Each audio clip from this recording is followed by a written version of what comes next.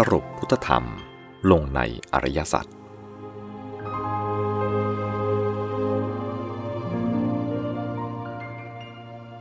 เนื้อความและโครงเรื่องของหนังสือพุทธธรรมนี้แม้จะดูเหมือนแปลกไปจากคัมภีร์และตำราต่างๆเท่าที่มีอยู่ในหลายส่วนและหลายลักษณะแต่ความจริงแล้วก็ดำเนินอยู่ในหลักการเดิมที่พระพุทธเจ้าทรงประกาศไว้คืออริยสัจสี่นั่นเองมิได้ผิดแปลกไปแต่ประการใดเพื่อให้เห็นชัดจึงขอจัดโครงเรื่องของหนังสือลงในหลักอริยสัจสี่ดังนี้ภาคหนึ่งมัชเชนธรรมเทศนาแบ่งเป็นหมวดหนึ่งทุกข์ได้แก่บทที่หนึ่งชีวิตคืออะไรขันธ์ห้าบทที่สองชีวิตคืออะไรอายตนะหกบทที่สามชีวิตเป็นอย่างไรไตรลักษณ์หมวดสองสมุทัยได้แก่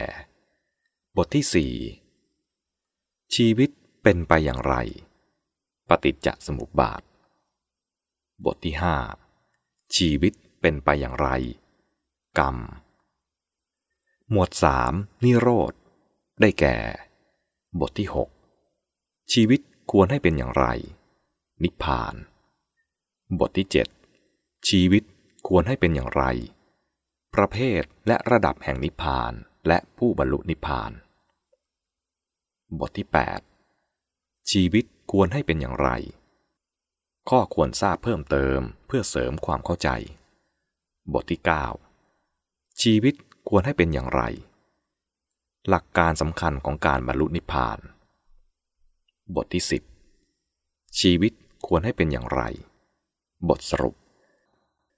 ภาคสองมัชฌิมาปฏิปทาจัดเป็นหมวดสี่มรรคได้แก่บทที่11ชีวิตควรเป็นอยู่อย่างไรบทนำของมัชฌิมาปฏิปทาบทที่12ชีวิตควรเป็นอยู่อย่างไรบุพภาคของการศึกษาหนึ่งปรโตโคสะกัลยาณมิตรบทที่13ชีวิตควรเป็นอยู่อย่างไรบุพภาคของการศึกษาอย่างที่หนึ่งปรโตโคสะกัลยาณมิตรบทที่13ชีวิตควรเป็นอยู่อย่างไรบุพภาคของการศึกษาอย่างที่สองโยนิโสมนสิการบทที่14ชีวิตควรเป็นอยู่อย่างไรองค์ประกอบของมัชฌิมาปฏิปทาหมวดที่หนึ่งหมวดปัญญาบทที่15ชีวิตควรเป็นอยู่อย่างไรองค์ประกอบของมัชฌิมาปฏิปทาหมวดที่สองหมวดศีลบทที่16ชีวิตควรเป็นอยู่อย่างไรองค์ประกอบของมัชฌิมาปฏิปทาหมวดที่3หมวดสมาธิบทที่17บทสรุปอริยสัจสี่และภาค3บทความประกอบเป็นตัวอย่างแสดงอารยธรรมวิถีคือแสดงว่าชีวิตที่ดีเป็นอย่างไรได้แก่บทที่18บทความประกอบที่1ชีวิตและคุณธรรมพื้นฐานของอารยชนบทที่19บทความประกอบที่2ศีลกับเจตนารมณ์ทางสังคมบทที่20บทความประกอบที่3เรื่องเหนือสามัญวิสัยบทที่21บทความประกอบที่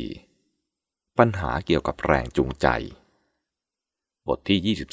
22บทความประกอบที่5ความสุขหนึ่งฉบับแบบแผนบทที่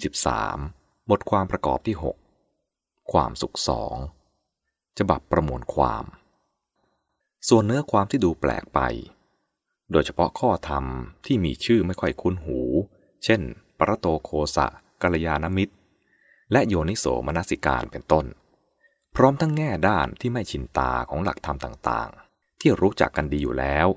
มีหลายอย่างที่ได้นำมาอธิบายเป็นพิเศษในหนังสือนี้ทั้งที่ในหนังสือทางธรรมทั่วไปไม่ค่อยมีการกล่าวถึงพึงเข้าใจว่าข้อธรรมและแง่แห่งความหมายเหล่านั้นแท้จริง เป็นสิ่งที่ท่านกล่าวถึงบ่อยๆในพระไตรปิฎกแต่อาจเป็นได้ว่าในบางยุคบางสมัยไม่มีเหตุที่ท่านจะต้องยกขึ้นเน้นย้ำหรือกล่าวถึงเป็นพิเศษจึงเหินห่างเลือนรางไปการมีเนื้อความเช่นนั้นมาปรากฏอย่างแปลกตาในหนังสือนี้พึงเข้าใจว่าเกิดจากการพิจารณาเห็นว่าบัดนี้ถึงเวลาที่ควรจะสนใจข้อธรรมและแง่ความหมายเหล่านั้นให้มากเป็นพิเศษหรืออย่างน้อยมากขึ้นกว่าเดิมในทำนองเดียวกันบางท่านก็อาจสังเกตเห็นว่า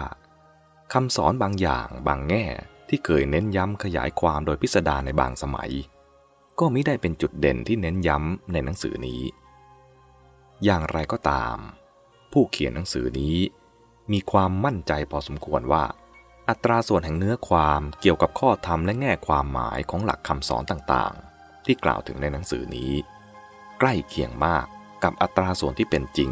ในพระบาลีคือพระไตรปิฎกที่เป็นแหล่งคำสอนหลักแต่ดั้งเดิม